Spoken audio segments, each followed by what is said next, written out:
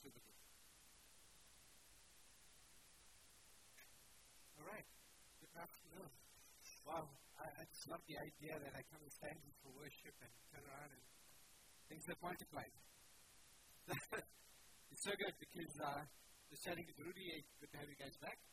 And told him it's great. We start worship. We've got 20 people when we start, 20, 25 people, and then come time for the word. It's like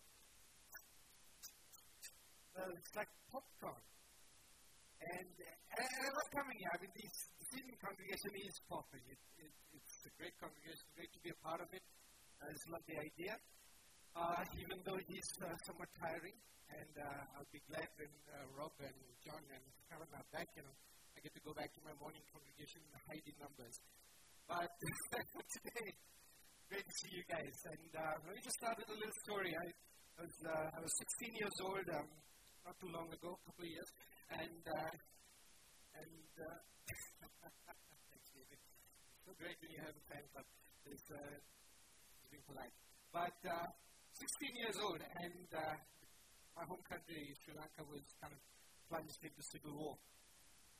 That war lasted just under 26 years, something like 25 years, 9 months and 3 days, I believe.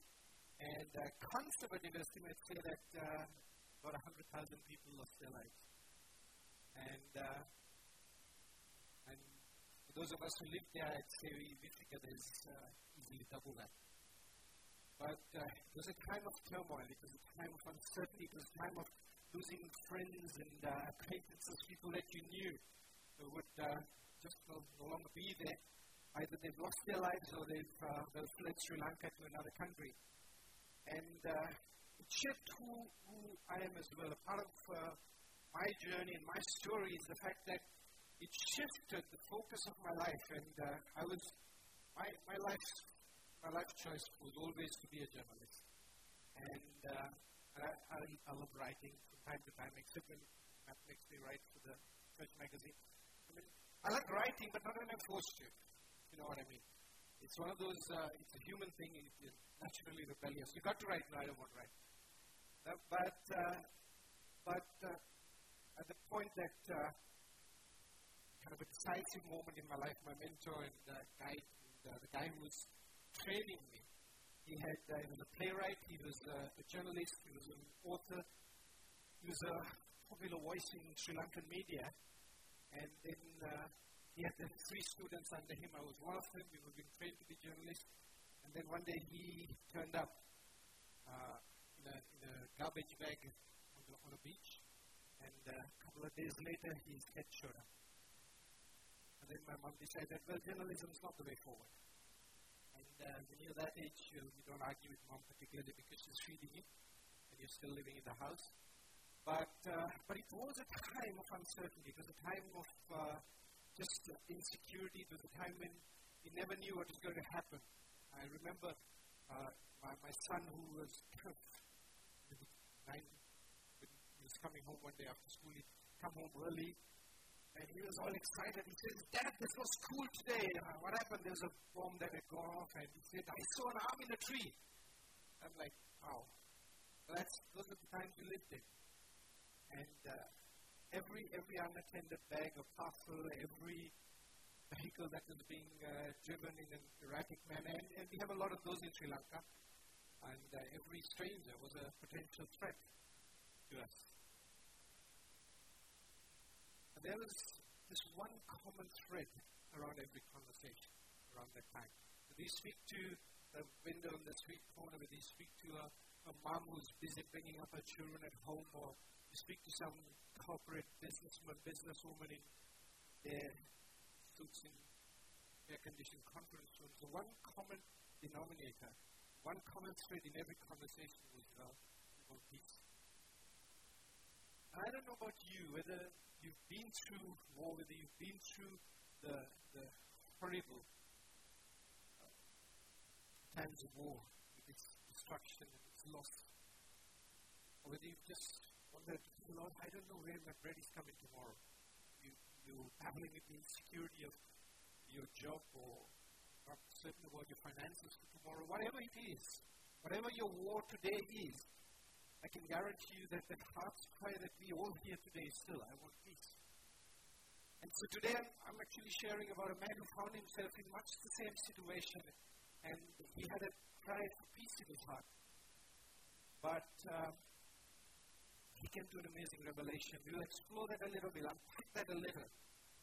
But Gideon, son of Joash, came to this amazing revelation. The Lord is peace.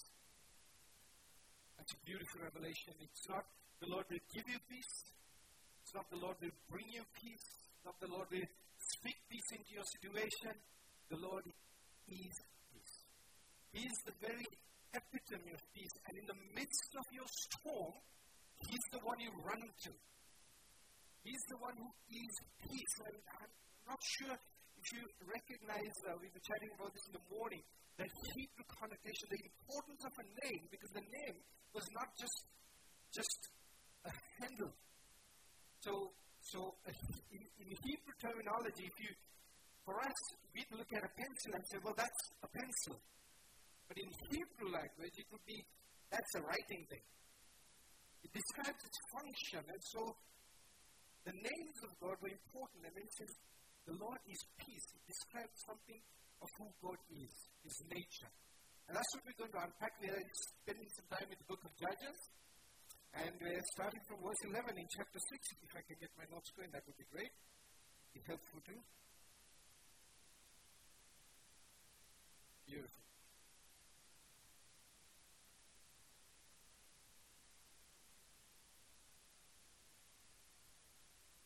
Okay, it's a chunky bit of scripture.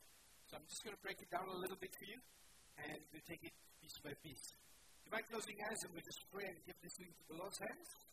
And then we'll see what the Lord has for us. Father, we are just amazed at your word, amazed at your goodness, amazed at what you just show us, Lord. And I pray, Lord, for us today, that this word comes alive. Lord, will you not take your word today, just make it leap out of the pages into our lives, Lord. Let it be three-dimensional. Let it just stir us, encourage us.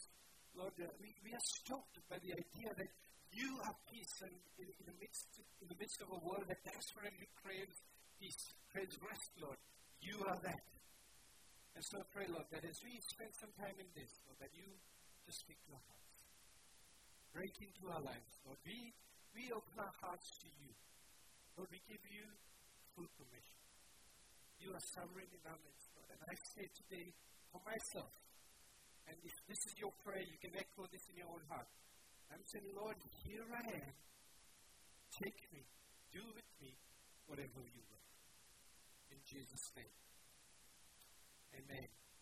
And here's an interesting thing. Verse 11 starts like this. Now the angel of the Lord came and sat under the terebinth tree at Ophrah. And just something quite unusual. If you're in the city.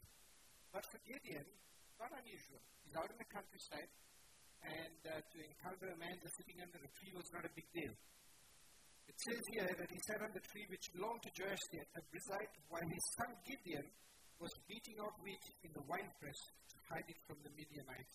And there's two things that this single verse of scripture shows me two things. And the first one is this. The first one is that God will often encounter us in the day-to-day. In the midst of normal, everyday life. And if you're like me, we have those focused moments when we are determined to press into God. Perhaps it's in your devotional time in the morning. Perhaps it's on a Friday in church. Those moments when they're just so focused on God, I'm just going to press into you, and you're expecting God to reveal Himself. You're expecting God to speak into your heart. But the problem is that we often are so focused on those that we forget that God is God. He's sovereign, and He can break into your life. He can break into your life and into your circumstances at any time. And if we are so set on seeing and hearing God only in a particular way, in a way that we are familiar with, or in a way that we expect God to respond to, we might well miss the voice of God if it comes in an unexpected way. If God speaks to you in a way that you're not familiar with, would you recognize the voice of God? Because this is not something that was normal. Here's a man who's hiding. Here's a man who's beating out wheat in a wine press. and God breaks into it. So that's the first and key thing for me is that, yes, folks, we must realize that God wants to break into the everyday moments of our lives. Not just the special moments, as it were. Don't get me wrong. I love the focused moments. I love the Fridays. And I've said it over and over again. I get excited on a Friday. I get to come here. I get to meet a great bunch of people. I get free coffee. And I like my free coffee, particularly the free part of it. And if you're like me, it excites you. Not the free coffee, just coming to the house of the Lord and being with a great bunch of people. Because this is family. I love those quiet moments. The moments particularly when there's no one in my home. My kids have grown up. And my daughter and my grandson, they live across the road from me, and they come visiting often. Johnny, where are you? Get the hint, he's around here somewhere. That's my son-in-law who led us in worship. He comes home, and there's 10 minutes later, I'm like, guys, I think you should leave now. I like my quiet. When no one's in the house, I just go, I take a shower, I remove my shoes, and not because there's something spectacular about it, but it's just me. And I grab my guitar, and I just worship God. I love those moments. But if I only live for that, where do I allow God's space in the day-to-day thing? Are we being sensitive to the voice of God and recognize that He can break into our lives anytime? Because that's God. And we are called to live with that awareness. We're called to live in that space of saying, Lord, I'm ready for you now. Here, in my workplace, during my lunch hour, while I'm filling up the gas tank in the car, while I'm busy doing my shopping, while I'm engaged paying my bills, God can break in anytime. And I need to be ready for that. Paul writes to the Thessalonian church, and this is how he puts it, this thing of God awareness, as it were. He says it like this to the Thessalonian church. He says this, rejoice always. Not just on a Friday. Not just when things are looking good. Not just when you got that bonus check. Rejoice always. Pray without ceasing. Give thanks in all circumstances. I don't know about you, but in this language, I don't see a special time set aside for God. I see an awareness of the presence of God in every day, every aspect, every moment of my life. And I'm called to live in that moment of being aware of God's presence. And the beautiful thing is, in case you are like quite a few people who come to me and say, I'm desperately looking for the will of God in my life, read the next part of that. It says, for this is the will of God in Christ Jesus for you. And if anyone ever asks you, what is God's will for your life, just point them to this. That's God's will for your life. That's the general will of God for everyone, for all of us. Yes, there is a specific will of God for your life. You're unique. You're built unique, you're created unique, and we will unpack that a little as we look at the life of Gideon. The second thing, and this was really important to me, that the nature of our circumstances does not preclude God from breaking in. Neither does the nature of our circumstances preclude God from placing a call upon your life.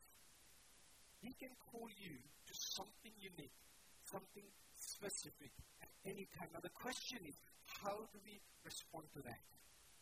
We have two choices. We can say, Lord, right now it's not convenient. Or we can say, Lord, maybe tomorrow. Or we can say, Lord, yes. But you know what? Gideon did neither one. He thought, let me check this out. Let me test this. And we'll explore that a little more. But the thing is that when God was calling Gideon, right, where was he? He was hiding. At that point, just to give you a little context, a little background, the Israelites had been tormented, as it were, by the Midianites for 7 years. Scripture says that God had given Israel into the hands of the Midianites. So these guys were so nasty, so bad, that Scripture describes them as locusts who would devour everything in their path. So whenever the Israelites, when it was harvest time, they'd spent time, they spent energy, they've grown their crops, they tilled the land, they've done everything, they've raised their cattle, they've had the new sheep, the new cows, the new goats, the new whatever. Harvest time, the The Midianites would come and they devour everything. They just take it all. Can you imagine living like that, life like that for 7 years where you work hard and think about it like this. Imagine it for you. You work hard all month. Payday comes and somebody takes your salary. For 7 years. I mean, I know a few people who are married who are like this. They work hard, they go home and the wife takes the salary. Or the other way around. It can happen both ways. And there's scripture precedents for that, you know. It's like the story of the boxer. I'm not sure if I've shared it with you. The guy trains hard, works hard, fights, and he gets battered, he gets bruised. He has done all the hard work, and then he wins the fight. He grabs the purse, and he goes home a conqueror. When he goes home, his wife takes that purse. And scripture says that she's more than a conqueror. That one's for free, for those of you that have run for me. Right, I'm just checking if you're awake. And I see a few of us are. But here's the thing. When God calls, He has got an agenda. And why I talked about the circumstances that faced Gideon was, if I were to put myself in that situation, I'd be saying, Lord, why don't you deliver me? I want peace in my life. Why don't you save me? Save my household, save my work, protect me. But God was there with a bigger agenda. He's heard the cry of Israel after 7 years. They finally turned back to God, and now God's ready. And He says to Gideon, buddy, I have a job for you. You've got to deliver Israel. He's thinking about the man. God's thinking about the nation. And I don't know about you, but would you agree with me? Because this is what I believe, that God's vision is far wider than mine. It's much larger than mine. I rarely can think beyond my nose. God's got eternity in mind. And when He steps into a situation, He's got a plan, and He might need you for that. And sometimes we've got to let go of our agendas and say, Lord, I know I want my peace, but hey, if this is what you're busy doing. And if you look at the story of Gideon, look at it. Did he lose out on this? He didn't lose out on this deal. He got what he needed simply by being obedient. He could have said, Lord, why don't you first solve my problem? I'm hiding here. Solve my problem, then let's talk about the nation. But no, God says, I'm busy with the nation. You're a part of it. We need to get stuck into what God is busy doing. And in that process, we find what God has for us. But very often, we can say, Lord, well, let me do this first. Let me save a little money. Let me build a little nest egg. Let me get my kids to college. And perhaps it's something of, God calls you and you're a teenager. You say, what is now? Can we do this tomorrow? Hormones are raging. I'm itching to run. I got to finish my college, and there's this cute girl down the road. And let me get those things sorted out, and then I'll come serve you. And so perhaps God in His mercy and grace tells you, He didn't say that to me. He might say it to you, but He says, okay, buddy, I'll give you a little time. Then He comes knocking on the door again. And now you're going, buddy, no. There's a mortgage, and just on the cusp of my career, I need to save for college, and it's a little busy. And this wife of mine, she's a bit demanding, and my boss is even worse. And you know what? It's really complicated. My wife is my boss. Things get messy. And you're like, let me do this next time.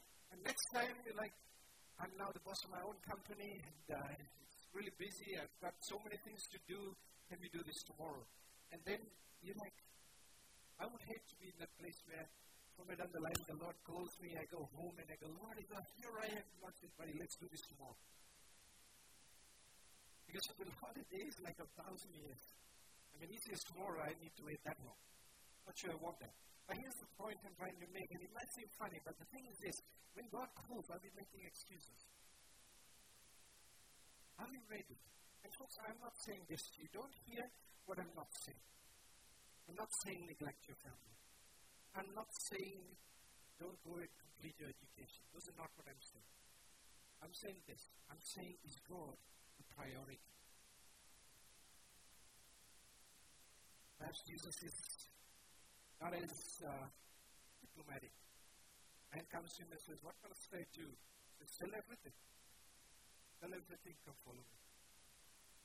That's not a great word to hear, particularly if you're like that man of old, But was God really expecting that? God was addressing the heart situation here.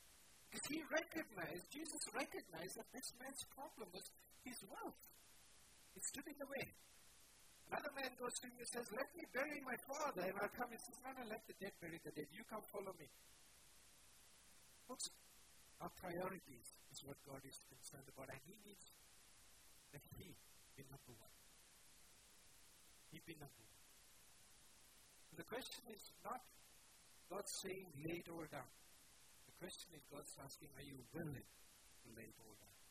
You might well be called to. You might well be called to. But I am saying this. Not everyone is called to be a missionary. Not everyone is called into full-time eldership. Not everyone is called to plant a church. We don't all want to grab hold of this Christian mountain and huddle around it. No, we need believers. God needs you to fulfill your calling in your workplace. He needs you to fulfill your calling in the school, in the home, in the supermarket. He needs you right where He has placed you, because He has a mission for you and a mandate for your life. There's something unique that God has deposited in you as much as He has done with this man, Gideon. But more than all of these things, more than the fact that, he protests, and God says, Daddy, come along, I need you. He protests more than all of these things. He does the classic Moses. Moses was his predecessor. So he's coming, there's Moses, there's Joshua, and then here's Gideon. And they've fought some interesting battles. They're different. The one is, we're in slavery, let's escape. Along comes Moses. The next one is, we need to fight a war just to get the promised land. Along comes Joshua. And now here's God saying, I need you to deliver your people from oppression. He's calling Gideon to it. And much like his predecessor did, he says, Lord, why me? I'm not that brilliant. Moses said, I can't go stand before Pharaoh. I'm not that brilliant. I'm not so articulate. I can't speak and present my case like Sajith can. Some of us are still here. Good. Right? But he makes his own argument. He says, Lord, look at me. I'm from the tribe of Manasseh. We are the weakest among the tribes. And even then, in my father's house, I am the least. I'm the least. And so he makes his excuses. God makes a promise to him. And he says, mate, I am with you. Do you know who else he made that promise to? Moses. Moses made his excuses. What was God's response? I'm with you. Joshua, trying to fill big shoes because now Moses has gone and it's his responsibility to take this tribe of reluctant people across into the promised land. And he's thinking, I have big shoes to fill. And God says, fear not, I am with you. And when Gideon has his excuses, God says, I'm with you. Folks, are you hearing God say, I'm with you? He is. In your workplace, in your homes, as a mom, a dad, a husband, a wife, child, I am with you. I've called you to something unique. Even then, he had a problem. Because he didn't see himself well. But God sees him differently. How does he see himself? Smallest tribe, weakest tribe, and the least in my father's household. But God addresses him and says, you mighty man of valor. We're looking at verse 12. The angel of the Lord appeared to him, we're still in Judges chapter 6, and said to him, the Lord is with you, O mighty man of valor.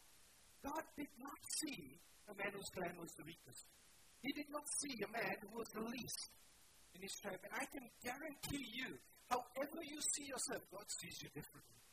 He sees more. Because when God looks at you, when He looks at me, He sees potential. He sees this fusion of this man and my presence coming together and explosive power. Because He's put something in your life. He's put something in you. And He says, buddy, I'm looking at that. I'm looking at what can be, not what you think is. So whatever your reality is, whatever your circumstances are, when God calls you, He says, my presence with you is assured, my power is made manifest in your weakness. That's the promise of God. He saw deeper. And so the Lord says something like this to Gideon in verse 14. He says, the Lord turned to him and said, go in this might of, can you tell me whose power? Go in whose might? What does the scripture say there? Somebody speak to me. Go in this might of? Yours. You see that God has placed something, He's deposited something inside Gideon already and says, buddy, this is there. I have built this into you for this moment.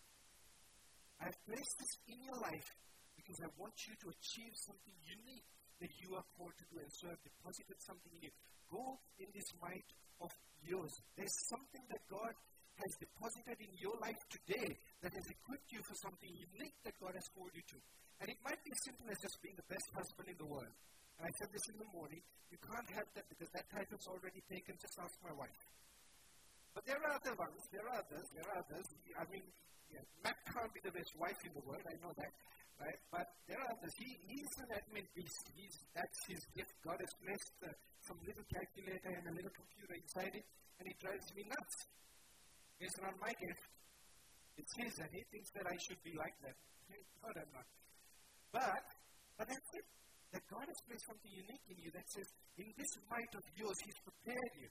And with it comes this, that the Spirit of the Lord clothed Gideon. There is that fusion of what God's placed in you, along with the presence of God, that just causes an explosion, and you suddenly find yourself exactly where God wants you to be, as long as we are ready to lay everything down and say, Lord, now here I am. We can make our excuses, and God reminds us today, I put something in you, so that I will be with you. Something unique. And the promise of God, I will be with you. What a beautiful thing. Can you imagine how comforting that is? Can you imagine that in the midst, remember his circumstances, in your mind, I don't want you to ever forget, at least for the next 10 minutes, where Gideon was. He was in the midst of turmoil, in the midst of chaos, in the midst of trouble, in the midst of, feeling like we are nothing, we're always under attack. And the Bible describes their situation, it oversimplifies it to say that they felt very low. They were in a low place. That's what the Bible puts it. And what an understatement. That the nation of Israel was in a low place. That's perhaps the understatement of the year, because the description of that low place was they were hiding like animals in caves. They were hiding in the mountains, in dens, in caves, and they were trying their best to eke out a living in a hostile environment. That's their circumstances. Can you imagine when you are facing trouble, when you face a circumstance that is beyond your capacity, when you face an enemy that seems far greater than you, that suddenly this thing drops into your life, I will be with you. Is it any wonder that God, that this revelation, the Lord is peace, just breaks into Gideon's life? Can you imagine that thing of, in the midst of your storm, God says, I am there. What a comfort that would be. Because throughout history, God has intervened in the affairs of man. Whenever we've cried out to Him, He steps in. But you know what He steps in? With another man. So whether it is the cry for freedom from slavery, God sends a man. Moses. There's a battle to be won. There's a fight for the promised land. Who does He send? Joshua.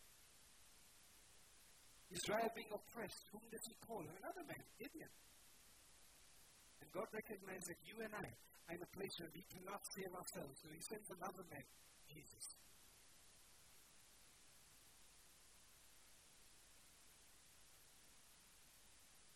You might very well be the man or the woman that God has called to something unique. Folks, I'm not trying to place anything on you here. All I'm telling you is this. God has deposited something in you. It is unique to you. It is unique to what He has called you to do.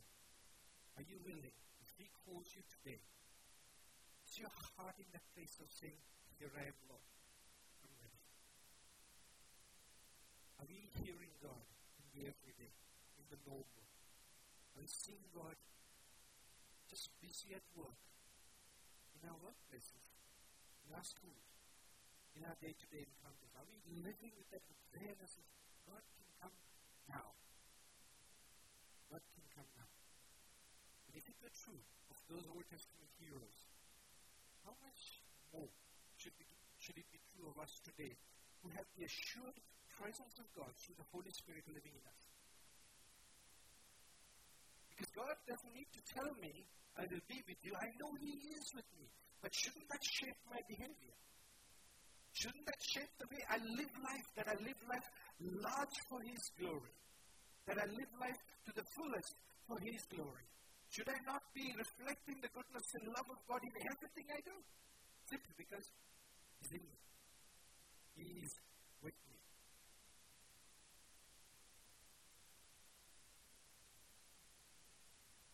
And I'd like to think, for 5 minutes more, I'm going to leave a story out. And it's a long story, so I will leave it out. Let me get to the next thing, which is that all of this comes at a cost. There is a price. There is a cost. When God calls, He expects something of us. As we respond to the call of God, look at this. Let's pick this apart very slowly. I'm reading from verse 17. Same chapter, chapter 6. And He said to him, this is Gideon. Remember what I said? He was a cautious man. He didn't just jump feet first. He was a cautious man. He wanted to test this word from the Lord. I don't know about you, but I know some people, as soon as there's a prophetic word, they're like, yeah, I'm going this way. It's the wrong direction. Test it. Make sure you got it right. If it is the Lord, you'll know. So here's how Gideon responds. He says, if now I have found favor in your eyes, then show me a sign that it is you who speak to me. Remember, at this point, mighty man of valor, go save the nation of Israel. Let me know. Please do not depart from here until I come to you and bring out my present and set it before you. And he said, I will stay until you return. This is just so incredible for me. Again, remember where Gideon is. Remember where he is, because as we read this, you'll see how important. So Gideon went into his house, prepared a young goat and unleavened cakes from an ephah of flour. The meat he put in a basket, and the broth he put in a pot, and brought them to him under the terebinth and presented them. And the angel of God said to him, take the meat and the unleavened cakes and put them on this rock.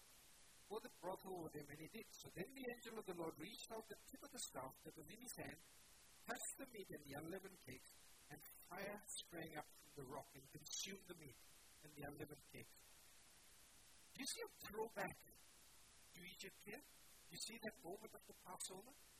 When God says, take a lamb, make unleavened bread, and we'll celebrate the Passover. Put the blood, the lintels on the doorpost. You see the similarities here. What God is saying. There is something of sacrifice necessary to see and enjoy the deliverance of God. Whether it is the sacrifice of His own Son, Jesus, or in this instance, the sacrifice of a goat. But the thing I want you to see, it cost Gideon. It cost him, because you remember, things are getting stolen. The Midianites were still stealing stuff. For him, an ephah of flour and a goat was a big deal. He might have had to miss his meals for about a week just to do that one sacrifice. But he's willing to make the sacrifice to test the word of God. Saying, I need to know this is you. And so he adopts a posture of humility, of sacrifice, of worship, and says, let me bring this before you, and then I will know whether it's true. And if you want to know whether the word of God for you is true, if you want to test the word of God, can I say this? Adopt the same attitude as Gideon. Adopt a posture of humility and an attitude of worship, and you will see God break into your life. You will see and hear clearly God saying this, because when that man, that angel, touched the food and it burst into flames, what was the response of Gideon? Up to that point, dear sir, please sir, tell me sir. And at this point, as soon as that happens, this is his response. Alas, O Lord God, for now I have seen the angel of the Lord face to face. Wow. Suddenly his eyes are open. Suddenly his eyes are open, and now he knows this is what God is calling me to. No doubt. no hesitation. And there's a part here that really fascinates me. Look at this. The meat is consumed, and then this is what Scripture says. And the angel of the Lord vanished from his sight. Now imagine, I'm standing here with Matt, and I suddenly vanish. I'm slimmer than him. That's going to just cause a bit of there's something happening here. And if I've been saying some stuff saying this is from the Lord, and I just vanish, then he's going to like, hey, that must have been the Lord. And so his response is, ask the Lord. But the beautiful thing is, now the angel has vanished, this is consumed, and then here's what it says, the next verse says, but the Lord said to him, how did that happen? The angel's gone, but the Lord said to him. And I contend, I believe that there is the spirit of revelation that engages Gideon, and suddenly the Lord says to him, peace be to you. Do not fear, you shall not die. Then Gideon built an altar there to the Lord and called it, the Lord is peace. Folks, I'm not even beginning to open this fully. I'm not even going into the whole thing of the deliverance of Israel here. I'm just looking at the whole idea that in the middle of our troubles, we can encounter the peace of God. In the middle of chaos, we can encounter the peace of God. We can. God can call us, God can assure us of His presence, and then He can commission us to something. And in the middle of that, regardless of your circumstances, you will find peace. Is it unusual then for Paul sitting in a Roman prison to write, rejoice in the Lord always? He encountered this God.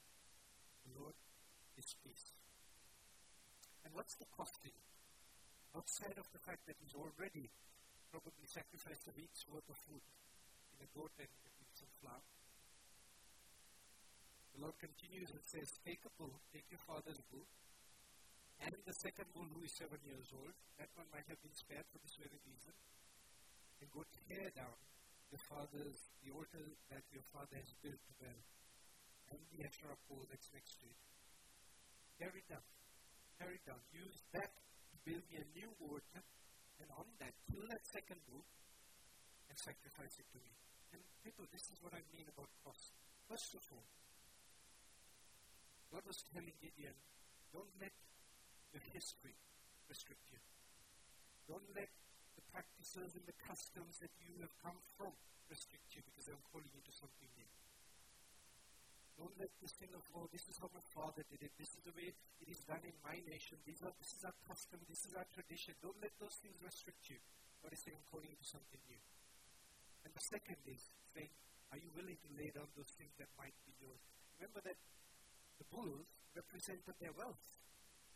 This was an agrarian community. This was an agrarian people. And their wealth lay in their cattle, in their sheep, in their crops. That's where their wealth lay. And he might well have been sacrificing his inheritance as he sacrificed one of those bulls. It might be the one thing that his father had for him.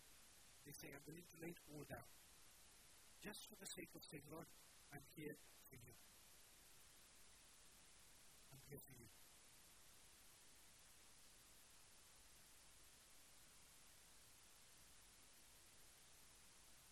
Sometimes God calls us to declutter our lives. Get rid of the stuff that might hinder us from hearing His voice. Get rid of those stuff that sometimes prevent us from stepping into the plans and the purposes of God. And I don't know. I dare not say I know what God's plans are for your life. Maybe He's calling you to plant a church. Maybe He's calling you to stand with the church. Support one. Maybe He's calling you out as a missionary into the middle of nowhere. But perhaps He's saying, will you not be my ambassador in your workplace? Will you not raise your kids, love your wife in such a manner that the love of the Father is reflected through your behavior? Could it be as simple as that? Yes, it can. And I say this to you, even for us to be good husbands, for you to be a good wife, God has placed a deposit within you. He says, I'm with you. Tap into that. Tap into that, and you will see yourself standing right in the middle of exactly where God wants you to be. And there you will encounter this God who says of Himself, that I am mind standing with me?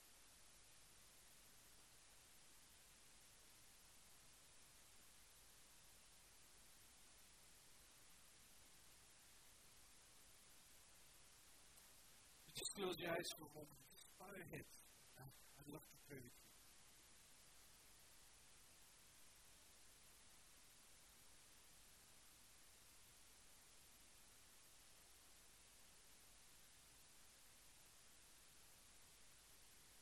Go in this might of yours.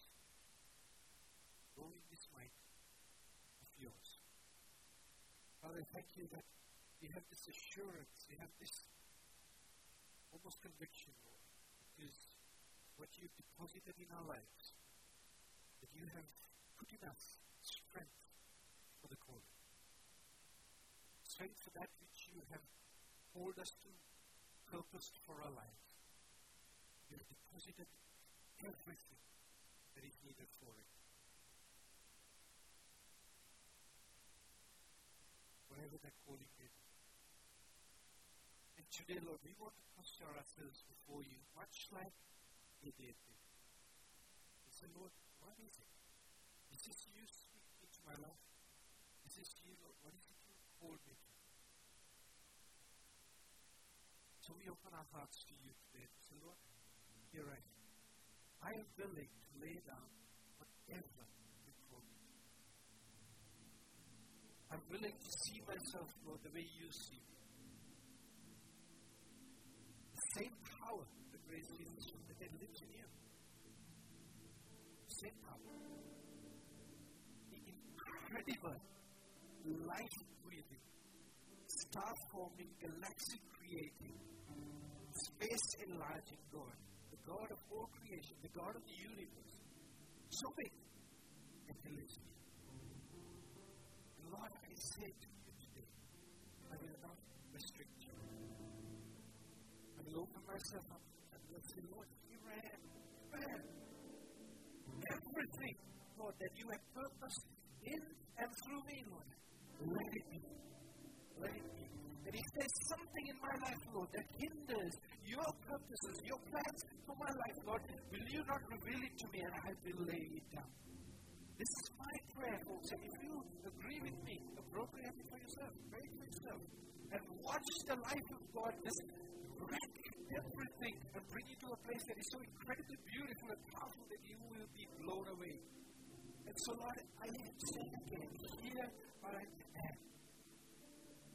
Here I am. I don't want to be restricted by my customs, my understanding. I don't want to be restricted by the way I see myself, Lord. I want to see myself the way you see me. Here I am. Here I am, Lord. Heart just torn open before you, saying, Lord, use me. Use me, Lord.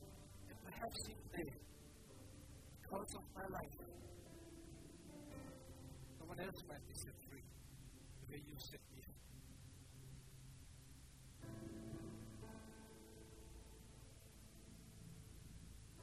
Stay in that attitude of prayer for a little while longer. Chatting with Rudy and Jackie just before we started the service. And he's telling me of their daughter's testimony in Sri Lanka. Battling sickness in her own body. But as she shared her testimony, so many people who were going through similar sicknesses come forward for prayer and God releases power over them.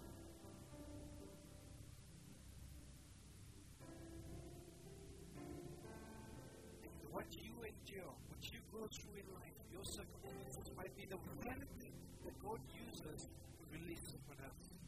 Paul writes in the Philippians and says, I am in jail for his glory. Because I am in jail, the household of Caesar has heard the gospel. And others are emboldened to preach the gospel because I am in jail. And so here I am, God saying, show me what your plans are. I know the plans, declares the Lord, that I have for you. We must show them the gospel as we stand here and say to you, Lord, again, here I am. Here I am. Here I am. I'm not going to close yet. I want us to spend a minute just worshiping with this one song.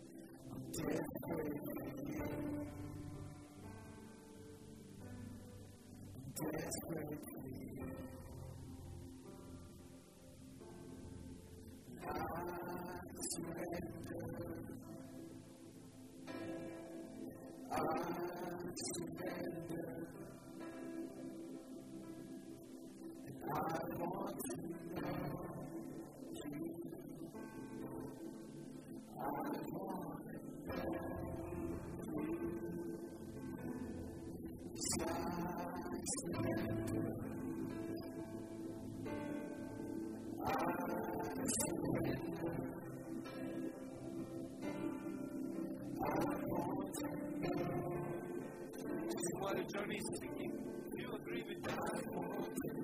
Can we just lift our hands in the posture of surrender before God? If this is your prayer today,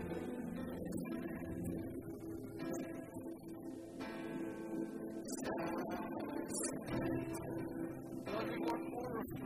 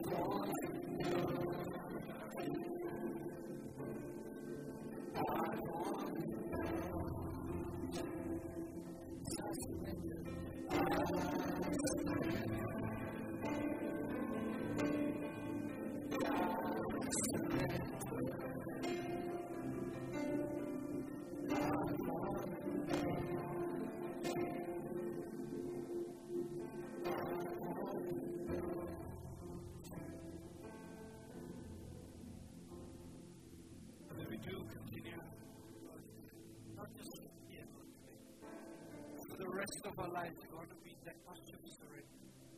And Lord, every day, do not reveal yourself to us. Do not reveal your will. Will you not reveal your purposes and our plans in and through us daily? Daily. We want to walk into the fullness of what you called us every day of our life. And one day, of that glorious day, Lord, when I see you face to face, I'm so looking forward to hearing you say to me, right now, good and faithful servant. Father, bless your people. Bless them. Bless them. Bless them. Lord, hold them. Draw them out today. Today, Lord, those that might be wondering what it is that you have for them, I pray commissioning on their life. Pray such a release of revelation over their lives, Lord, that they move from that place of please, sir.